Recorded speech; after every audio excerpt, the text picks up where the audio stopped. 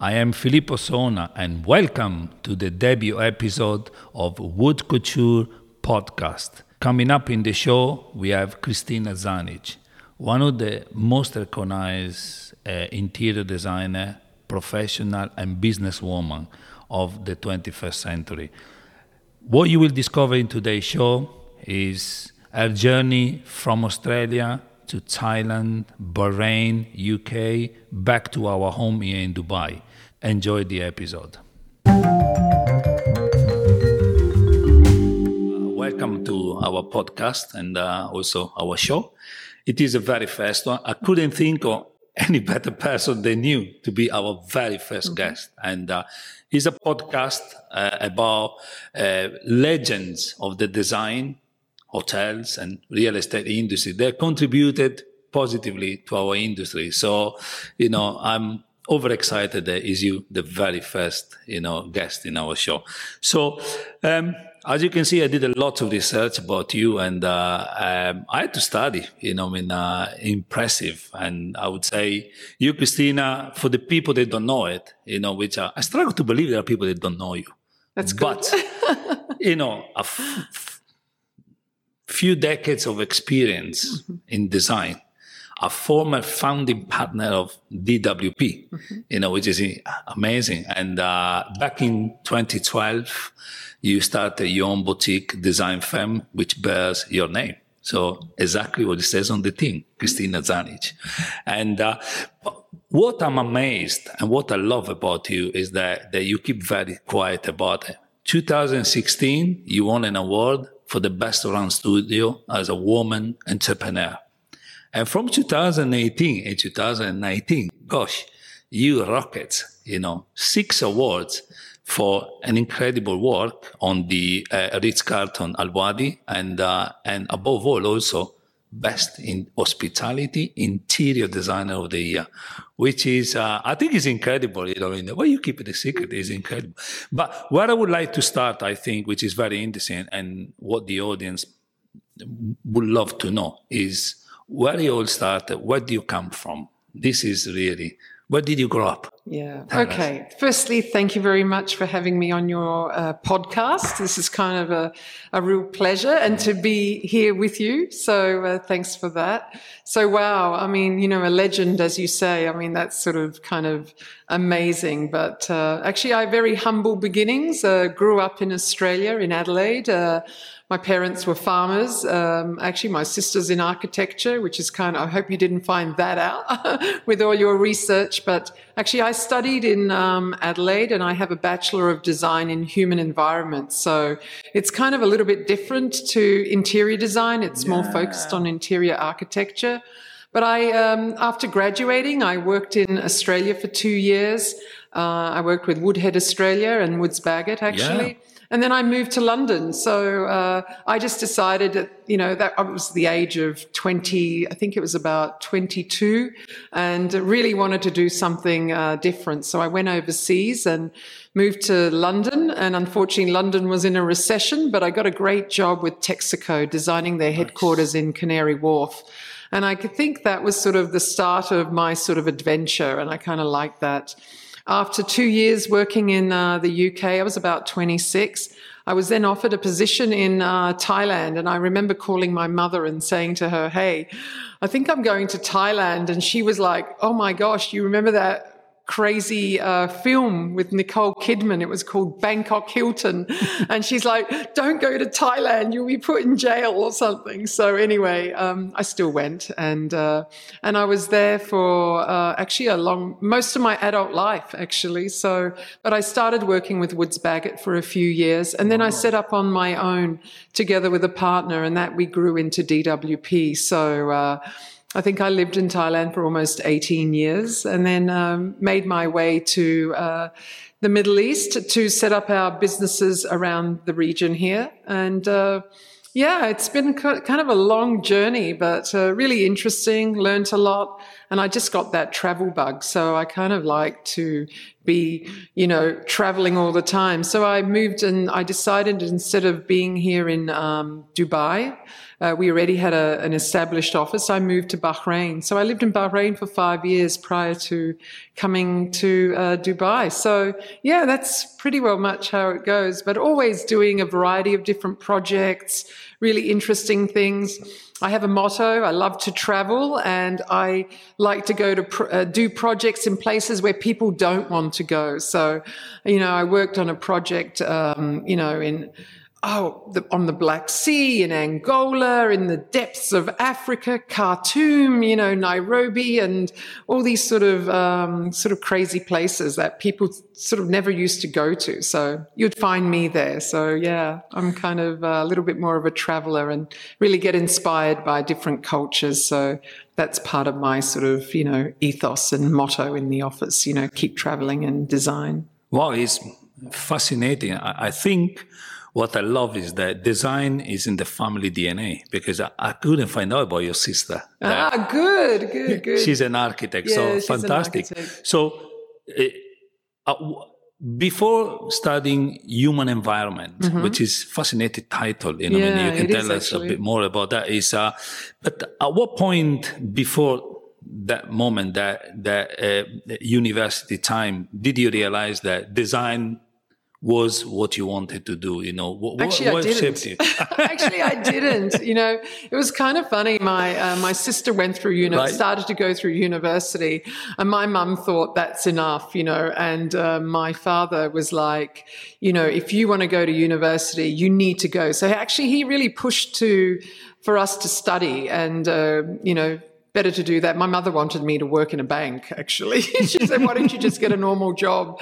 But that wasn't in my DNA at all. Right. And so I think I sort of realized, through sort of university, I really loved art and drawing and all that type of thing. But actually my passion was physiotherapy and sports physiotherapy. I'm kind of tall. I've always been in sort of playing different sort of basketball, netball, hockey, field hockey, all sorts of things. So I always wanted to go into physiotherapy, and actually my second choice was design. So I then got accepted into the design school in Adelaide, and it was an amazing university, and it was a 4-year course. So when you say it's kind of a weird title, it's a Bachelor of Design in Human Environment. So what the course was, the first year was really amazing, because we actually got to understand all the disciplines of design, and that was also industrial design, jewelry and metalsmithing, photography, fine art. So industrial design as well. So we got to sort of sample all of that, and then they sort of, saw where your strengths were and then channeled you into that direction. And mine was in more interiors and human environments, as they call it. And so I then sort of did that, but I always sort of think about, what if I was a physiotherapist? But I guess that didn't happen. But and I did that, and my career just went off. But I worked in Australia, in Adelaide, actually, for 2 years.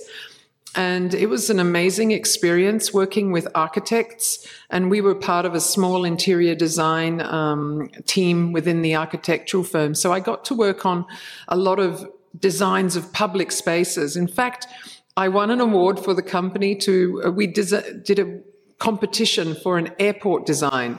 Wow. The interiors of the Adelaide International Airport, gosh, that's more than 28 years ago, 30 years ago.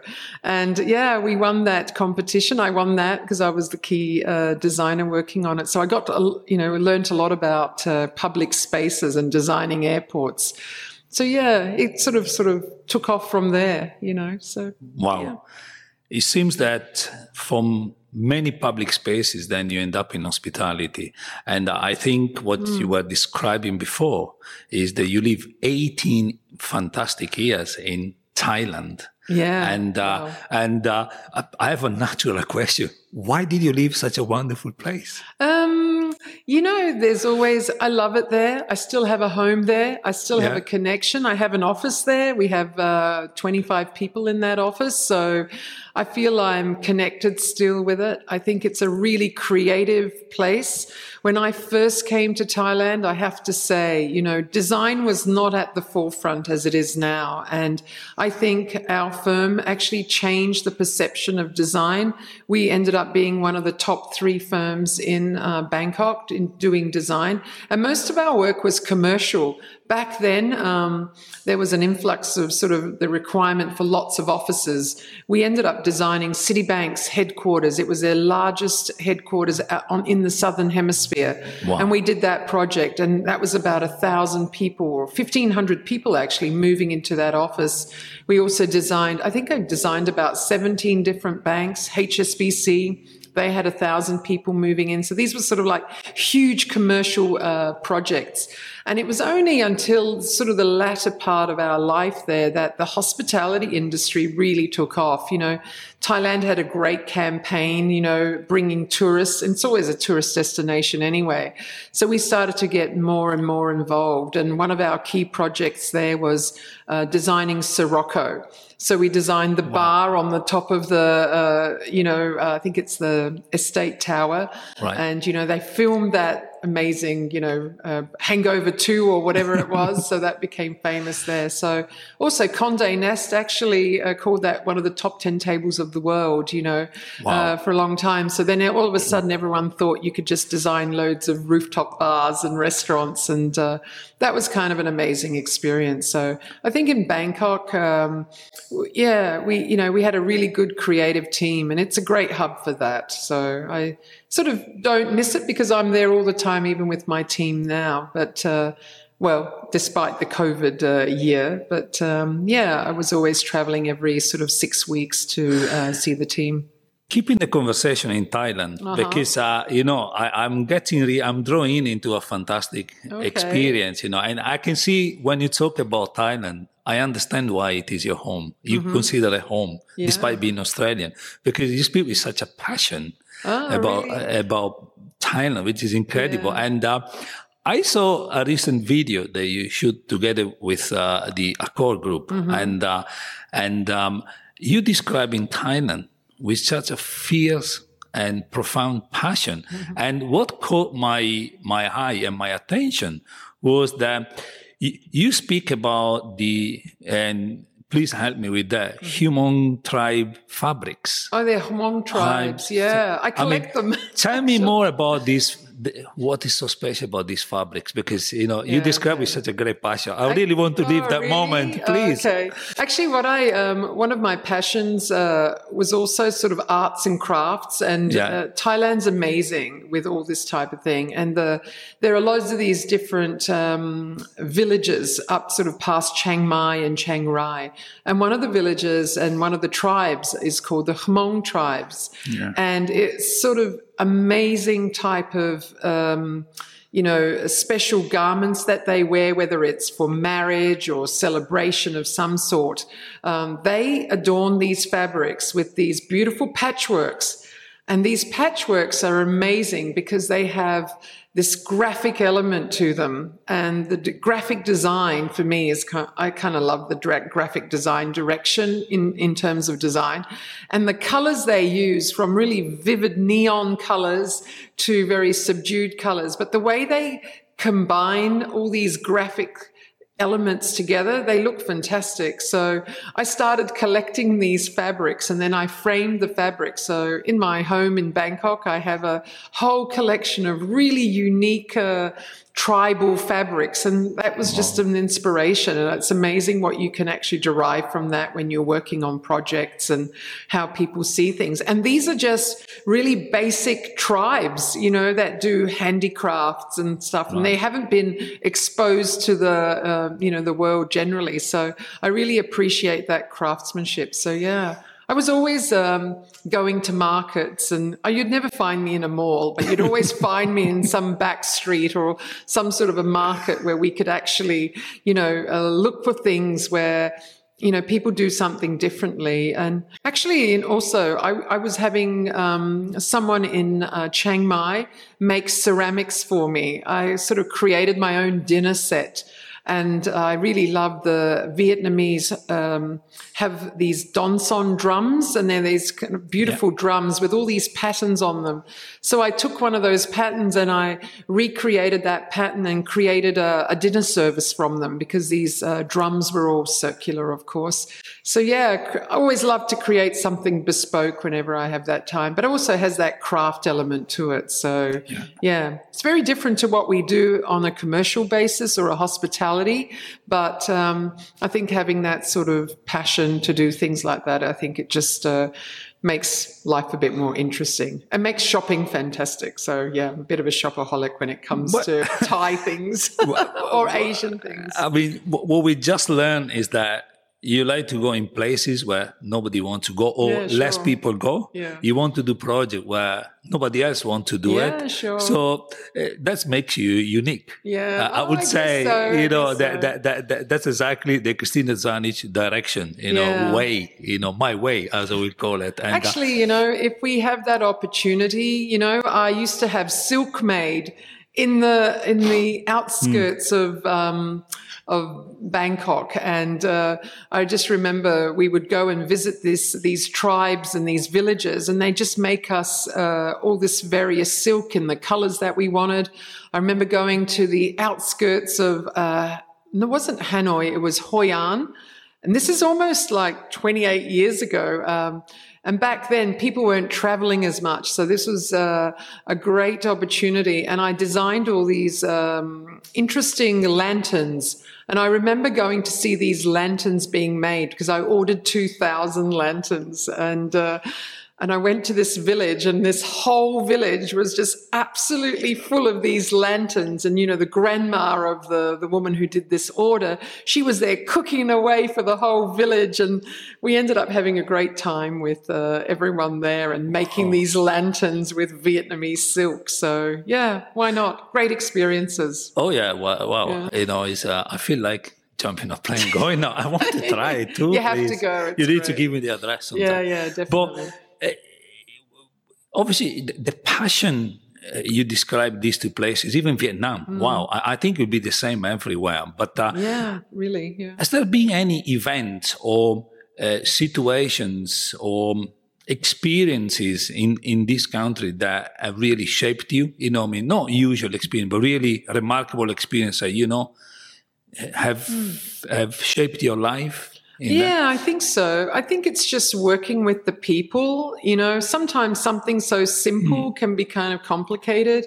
And I think when you've worked, whether it's with the Thai people or with the Vietnamese or people in Cambodia, I remember we did a project in Cambodia and we had to have something made out of mud, because they didn't have those construction techniques, and we had to learn how to do something in mud. I mean, these are kind of amazing experiences. So I think, nothing's too difficult. And I think I preach to my team here. It's all about perseverance. And, to have such a longevity in a career and to always be inspired and be passionate, I think you just have to persevere, and through ups and downs. And we all go through that, I think. But I always remember these sort of cool stories of things that we did. And I remember once, I have to share this with you now that we've gone back into my deep depths of my career. I remember a friend of mine, we went to a location outside of Vietnam, and we both went to inspect some of the items that they were making for us. And then the village wanted to put on this beautiful lunch for us, and then all of a sudden we were sort of waiting around, and all of a sudden we heard this scream like, ah! And we thought, oh, there go the chickens, and we're like, oh my gosh, what's happening there? So anyway, they did this sort of barbecue for us with the chicken that was just slaughtered. And we were just like sitting there and thinking how amazing. And people, how they welcome you and are willing to do anything. I think it's great. And I think if you can be creative and share that creativity and push people to be able to do sort of things interestingly, it's really great. So, I think these things shape you and make you sort of stronger and make you want to do things a little bit differently. It's not always as easy in the real world. There's always other things we have to think about, time, budgets, and all that type of thing. But I always remember my days when designing smaller things as well and having them made and seeing if it was possible to have it made. But we had lots of fun doing it. And you have to have fun, of course. So that's it's quite interesting listening to you and your sharing some of your life stories. And then I read, recent publications, that you are on the front page of Interior Design magazine, and one of many, just the one that I managed to get hold of. But your quote quite oftenly says, "I never thought I would run my business again," but you set up your own company in Thailand. You were founding partner of DWP, and then back in 2012, you set up Kristina Zanic, design consultant.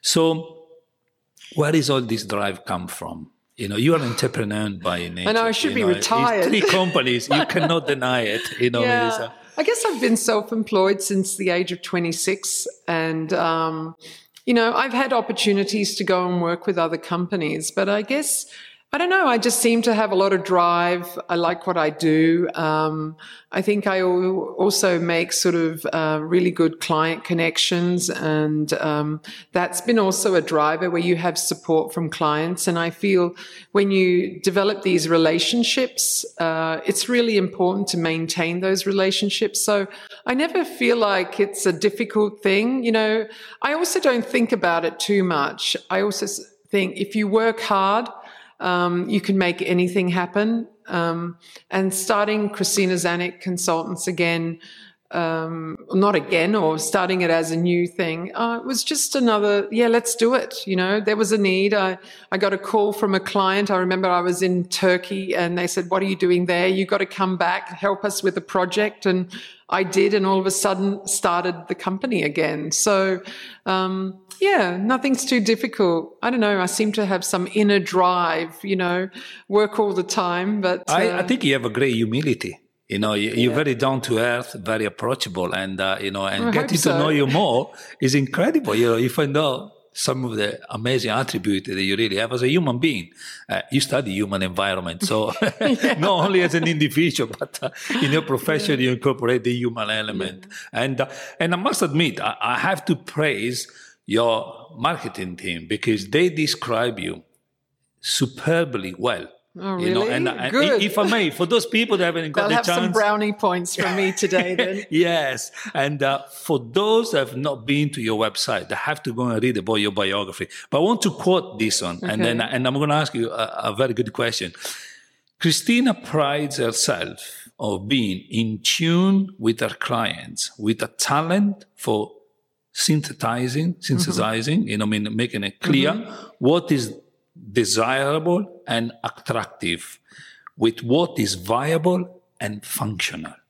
So how would you coach a new employee, or how to achieve this balance? Well, that's really kind of a difficult thing, and I think it takes time. I think what's really important, we have to listen to what a client is asking for, or whoever, and we have to really, really be sort of true to what they want, but we should also try and twist that around to create something creative.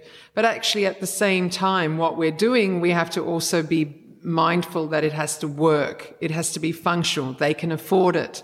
And I think it's always something that we need to balance between, wanting to do what we want to do. And I think a lot of young designers still don't understand that whole concept of this is the client brief. You need to listen to what they're requesting. And I think just over years and years of experience and just listening to clients, and also I'm a little bit outspoken. I like to sort of challenge my clients as well. But I think I also have this very sort of honest approach, because I think we need to question them as well. Maybe sometimes they don't know if they're doing the right thing. I really believe in bringing my team to meetings all the time. If I'm going to a meeting, I never go alone. So they have to be part of that meeting. And actually, over the last year, I think the COVID thing in terms of business, it's been great. More of our team have been able to attend meetings. So if I'm in a meeting, I can question a client, and I think my team wouldn't do that as much. And I think that's my sort of strength. I don't worry about it because I think it's how you pose the question. And I'm always reviewing how people write something, and if they may have contacted the client and they may have written an email.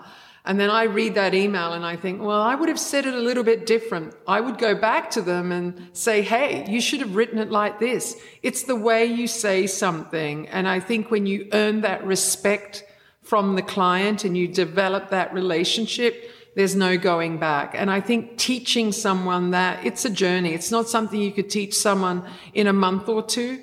It's a long journey. And I think a lot of designers tend not to stay with their companies for a long time. And one of the best things for them to do is stay with a company, go through the thick and thin. If they don't know what they're doing, they need to ask. If they're not happy about something, they need to come and ask. You know, I'm approachable. You know, you talked about that human sort of touch or human experience. I really believe that everyone has to be approachable. Yeah, I may wear that hat as a boss, you know, and sign the checks at the end of the month, but actually at the end of the day, I'm also a team member, and I like when my team challenges me as well.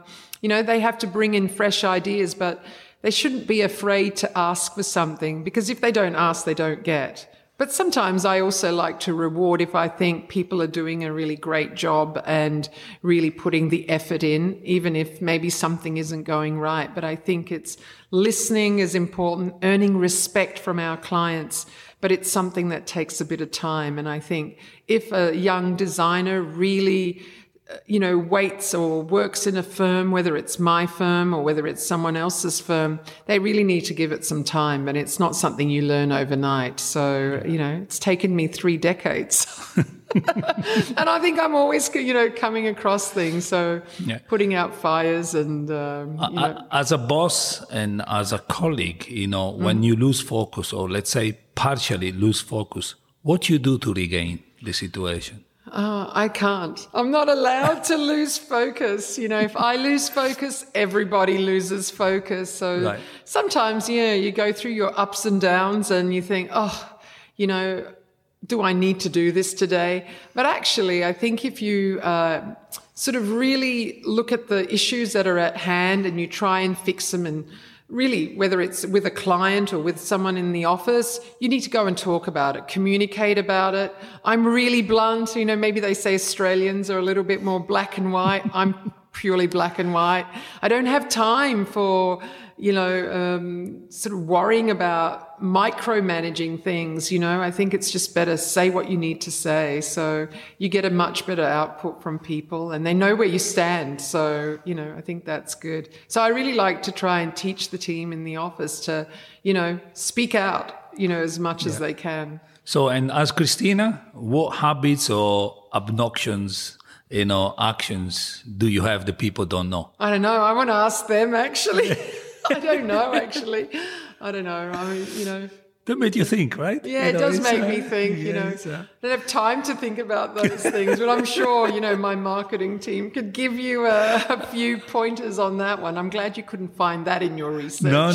That's inside Kristina, we need to find out. Yeah. But I want to build upon something very important you said, which is I sympathize with that. And I think is also one of the values that I personally, carry through since I was a kid, and be true to yourself. Mm-hmm. And that's fantastic. And on that note, I wanted to ask you a industry-wide question, and is, what bad advice do you hear in the industry when it comes to interior design? What is common that, seems to be, popping up every now and then? What is the bad advice? In terms of bad advice on projects or people? Or? On interior design in general, whether it is, I know it's not nice, but at the end of the day, we are surrounded by all sorts of people. And, as you contributed so much to the interior design industry, there is always clients that tell stories. Yes. So what is the common bad advice that, the industry tend to... I think what I personally, actually, I really, when, you mentioned earlier, I keep to myself, really. I'm very true to myself. I really care about what we put out, what my team does. I want to make sure that we come across as professional as possible. I mean, you can't sort of keep an eye on everything. But in the industry, I'm not one to gossip. It's not my style. But sometimes you hear sort of things about different firms or people not doing the right thing or whatever. But, I sort of don't listen to that sort of gossip, if you want to call it that. It's, I've got bigger things to do. So, I don't know if it's any advice per se, but, I just really want to make sure whatever we do, what we put out is the best that we can do for the clients. And, it's simple as that, actually.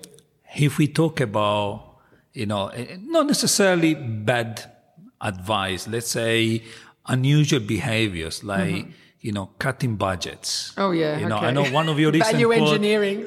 one of your recent quotes says, the more you keep cutting budget, the more layer of design comes off. Yeah. How does that make you feel?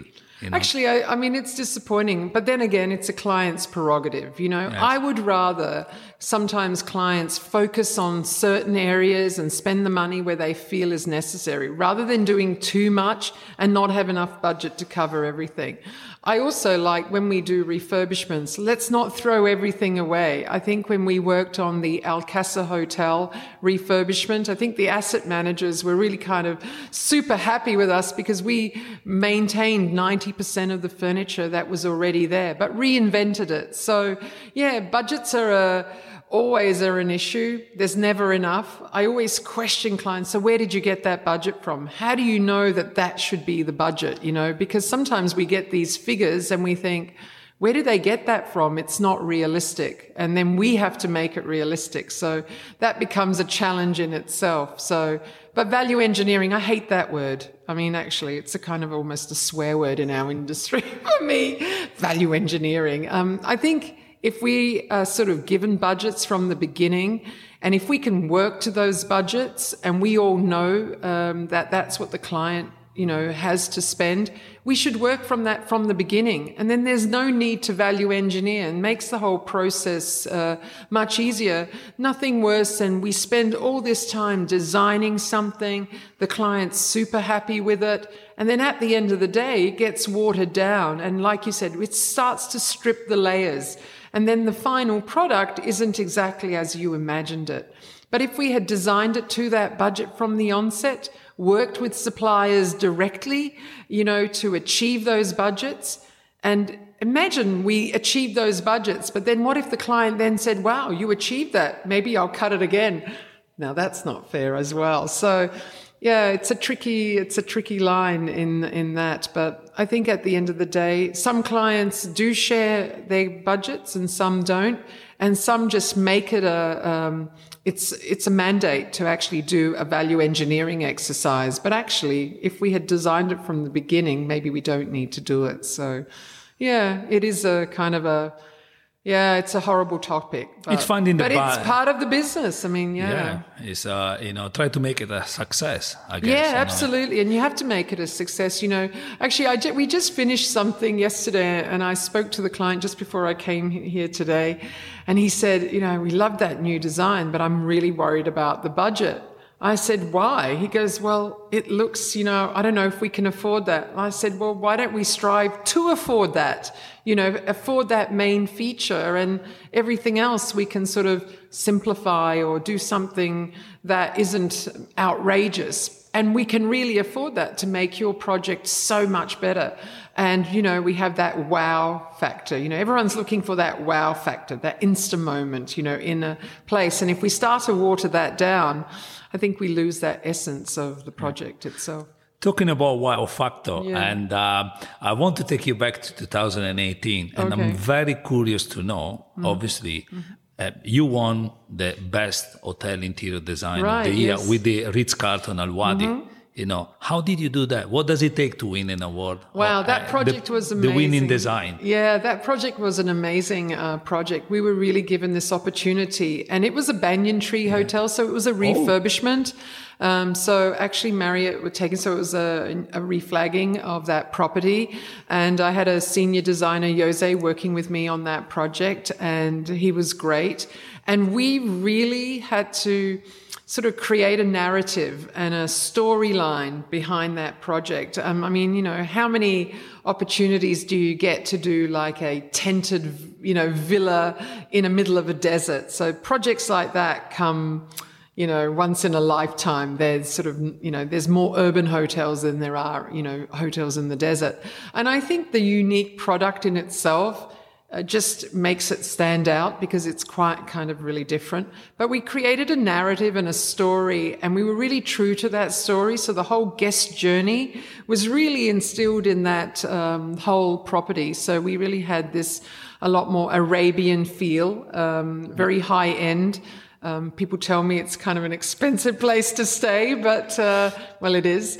But it is beautiful. So we really, I think it was taking that narrative, and I think it really, you know, it was a different project at that time, and it just became very unique. So I love those type of projects. They're few and far between, and when you get that opportunity and you can do something with it, and the client was really receptive to creating that concept. But also, you know, we had to work within the shells that we had and the existing environment and so forth. But, you know, just in that project, you know, the rooms really were beautiful, and we were really able to reinvent them. And I think the operator and the client really pushed to do something different there. So we really reimagined the space. But the funniest part of the project was they had a Chinese Asian restaurant in a tent.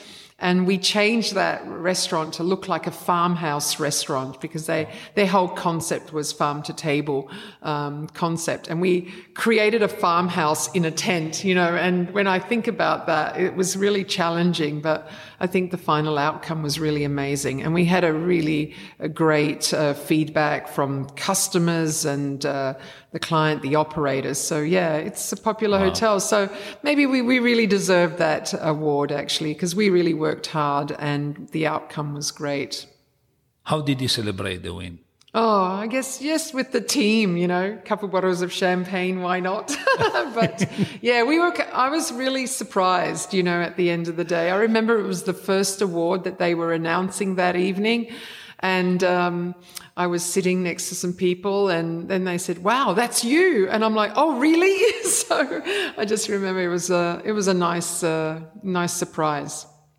How the moment you receive the awards, you know, and I don't know how it feels, but who was the first person or group of people that you thanked? Oh, definitely Jose, because he was really integral to the project and, you know, working on that day and night, and he did an exceptional job. But actually it's the whole team effort, and the whole team did a great job to get the outcome. So not everything went smoothly, you know, every project has its sort of challenges, but yeah, it was really the team. So, and the client for giving us that opportunity, of course. So yeah, we have to be happy about that. So obviously, as you said, not everything goes according to plan, or in life and in business. Yeah, sure. So I would say blending the two, what failures or big mistakes that you done, you know, I mean, have changed the way you're approaching things, you know, I mean, it could be both life and actually, business. yeah, wow. I mean, there's or taught you a big lesson, let's say. Lessons, wow. I mean, I guess there's a lot, and you learn from some of the mistakes. And I think one of the things is I really want people to, if they get annoyed, do they write that email? How do they draft that email? And never write an email or any sort of correspondence when you're angry, right? When you want to say your piece. I think you need to calm down. You need to really think about it. So you need to step back from a situation. I think when you're younger, and I know when I started my business, a bit more gung-ho, I think, you just say things off the top of your head and then maybe you regret some of the things you say. But I think that's where, some advice is don't react immediately and always think about it before you say something, because I think sometimes there's more to it. And always think of how else you would approach it, put yourself in that situation. So, think before you, speak or write that email particularly. It's easy, press a button and that email's gone. And then you think, oh, can I retract that, So it's quite interesting because it's, wow, the more I discover Kristina, the more I found you are very true to yourself. Because whatever I read in the press, or the more I speak to you, and there is amazing consistency. You quoted in this interview saying, "I don't design for what I see, but I design the way I feel." Mm-hmm. And that's incredible, because you just said, think before speaking. So emotion goes into your design. It's about emotion. And I think clients and projects and what we work on all have to have some emotion. There has to be some sort of feeling behind it. And if you can show that feeling through whatever you do, and design is a great platform to do that in, right? So, but also when we're designing hotels, it's not about our personal feeling. We have to think, out of the box, and we have to think much more on a broader scale, a lot more people. It's not about personal, but it's how can we get a reaction from people? How will people feel about going to that location? How would they feel about being in that space? So it's constant emotion, and I really think it's so important that we able to create that. And sometimes we start off with really fantastic ideas, but then that gets watered down and we've lost that emotion. And then we have to go back. How do we get that emotion back in? But it is important. Recently, there's been a publication around the end of March from Hilton Corporations, and a good friend, Larry Traxler, which is the Global Vice President for Design, kind of contributed to a paper that was distributed by the Hilton Corporation itself, and talking about a decade of innovations, and what we learned, and the 7 key things that will shape the future of hotel design. And I would love to read exactly the point about design, which I found fascinating. It says, the future of hotel spaces design will gracefully embrace social distancing, contactless guest journey, and deliver innovative ways of blurring the lines between indoor and out. So how do you feel about that? And what's your views about how design is going? Yeah, actually, with a lot of those points, we're already doing those now, actually. And there seems to be no borders between spaces. Spaces are intermingled. We're doing a project where, the all-day dining is part of the lounge, is part of the lobby space. That's kind of interesting. We just completed a resort where the indoors was part of the outdoors, and it was almost seamless. So I think design is really being shaped and challenged. And I think, just this whole era of the last year and a half, things haven't drastically changed, but I think there's more, design is more open to lots of new ideas, of a bit more free form, I think, and less restrictions. And we're just starting to explore space again, actually, in a different sort of context, and using that space not just 2-dimensionally, but also 3-dimensionally, looking at how we can make spaces work much better. So, and how people want it, and people are changing their whole perception of going to some of these spaces. And, a lot of hotels, have these directives that they want to become more socially orientated. So we have to think about that. But, social distancing, I don't know, maybe that we won't see that in the next 5-6 years. But I think we're consciously always thinking about that as part of our design and how we do things. So, but will it stay? We don't know. I mean, I'm not sure. We will do our best to address it, I guess. I mean, we are addressing, people ask us, because of COVID, what have you changed, in terms of your design? And actually, we haven't really changed very much, We all thought the buffet in an all-day dining was going to be extinct now, but actually it's not. It's we still design it, but maybe it's going to be presented in different ways. So I think some of the effects that we've had over the last year and a half, we are addressing those in different ways, but in terms of design, more and more, I think we are more conscious about it, but it hasn't really affected the design brief, yet.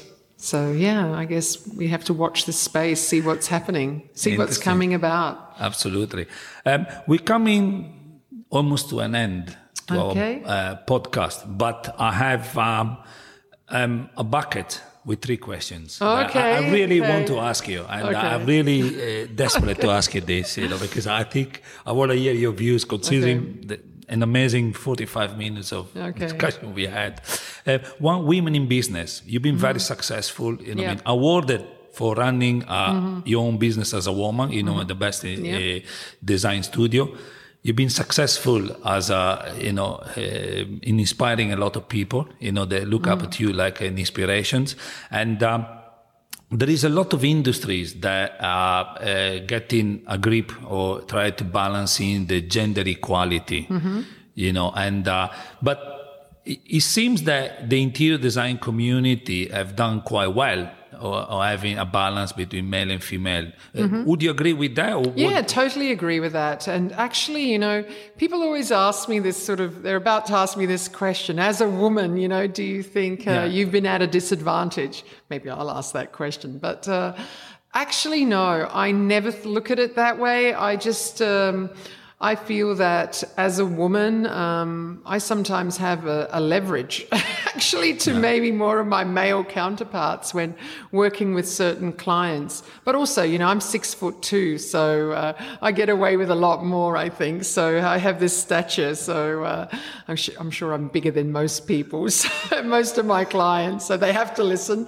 But I don't, actually one thing with that, I like to hire a mix in my office. I love to have the balance of male and female.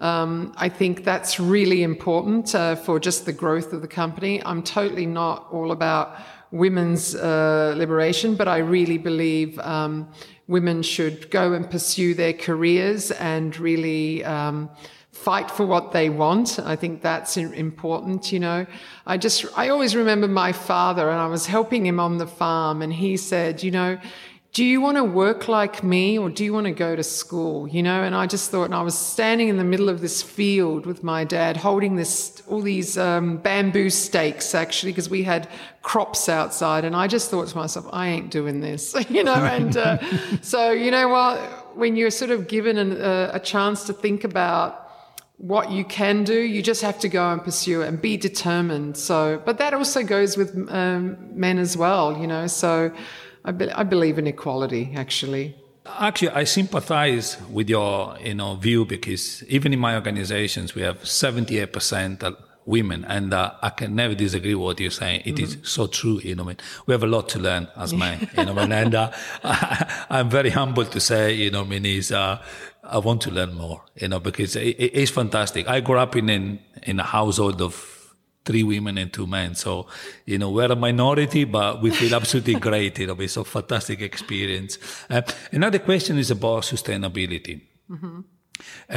How much of that do you incorporate in your design or when you're approaching a project? How do you take it, Actually, more and more now, some of our bigger projects, particularly in Saudi Arabia, they have a mandate or they're sort of going for LEED Platinum, and we have to really work around that. And it's not always the easiest, actually. So we work with other consultants who push that sustainability and monitor that throughout what we do in terms of our materials, our specifications that we're actually looking at. So more and more, actually, it's becoming kind of important. And I'm really sort of proud to say that over that COVID period, we organized some classes to have most of the team in the office attend a LEED course. So we actually did that as well. So most of my team now have had that exposure to being certified for, sustainable approach to projects and to understand that a bit more. So that's been really great. But yeah, more and more we're really having to think about that. Yeah. So it's almost the end, and it breaks my heart because I really enjoy it. I can go on. We can continue forever. Another time. Yeah, we can continue another time with a nice cup of tea. Yes. And only? Yeah, maybe from China. I don't know, they're good tea. Yeah. You can teach me on that. But closing on a smile. We started with the smile. We want to close on a smile. And if next to Burj Khalifa there was a giant billboard, and you could write the message, what that could be? Oh my gosh, you're putting me on the spot. Actually, you know what? Just perseverance. Perseverance in life, perseverance in anything. That would be my, I think my motto, actually. Just for people to just keep persevering, keep going, don't give up. Never give up, actually. So that would be, I guess, my billboard sign. I love the answer you gave, because in all your interviews, your final advice was get a pension plan. Get a pension plan. I feel great. I don't feel old. Actually, you know what? I mean, you may laugh, but I think it was I think it was the chairman of RMJM, and when I was in Thailand, and I remember I was 24, 25, and he said to me, don't forget your pension plan. And I thought, oh, okay. And actually, you know what? I ended up doing one about a month later, and it just came to fruition after 25 years in January. So that was a good thing. I persevered with that too. So, but I think a lot of people don't think about that type of thing. But actually, it's something I think is good to do. It's good discipline. Dear Kristina, I can only say thanks, Filippo. The most amazing, enjoyable 45 minutes together. Thank you very much. Thank you very much for your time. Thank you. Thank you.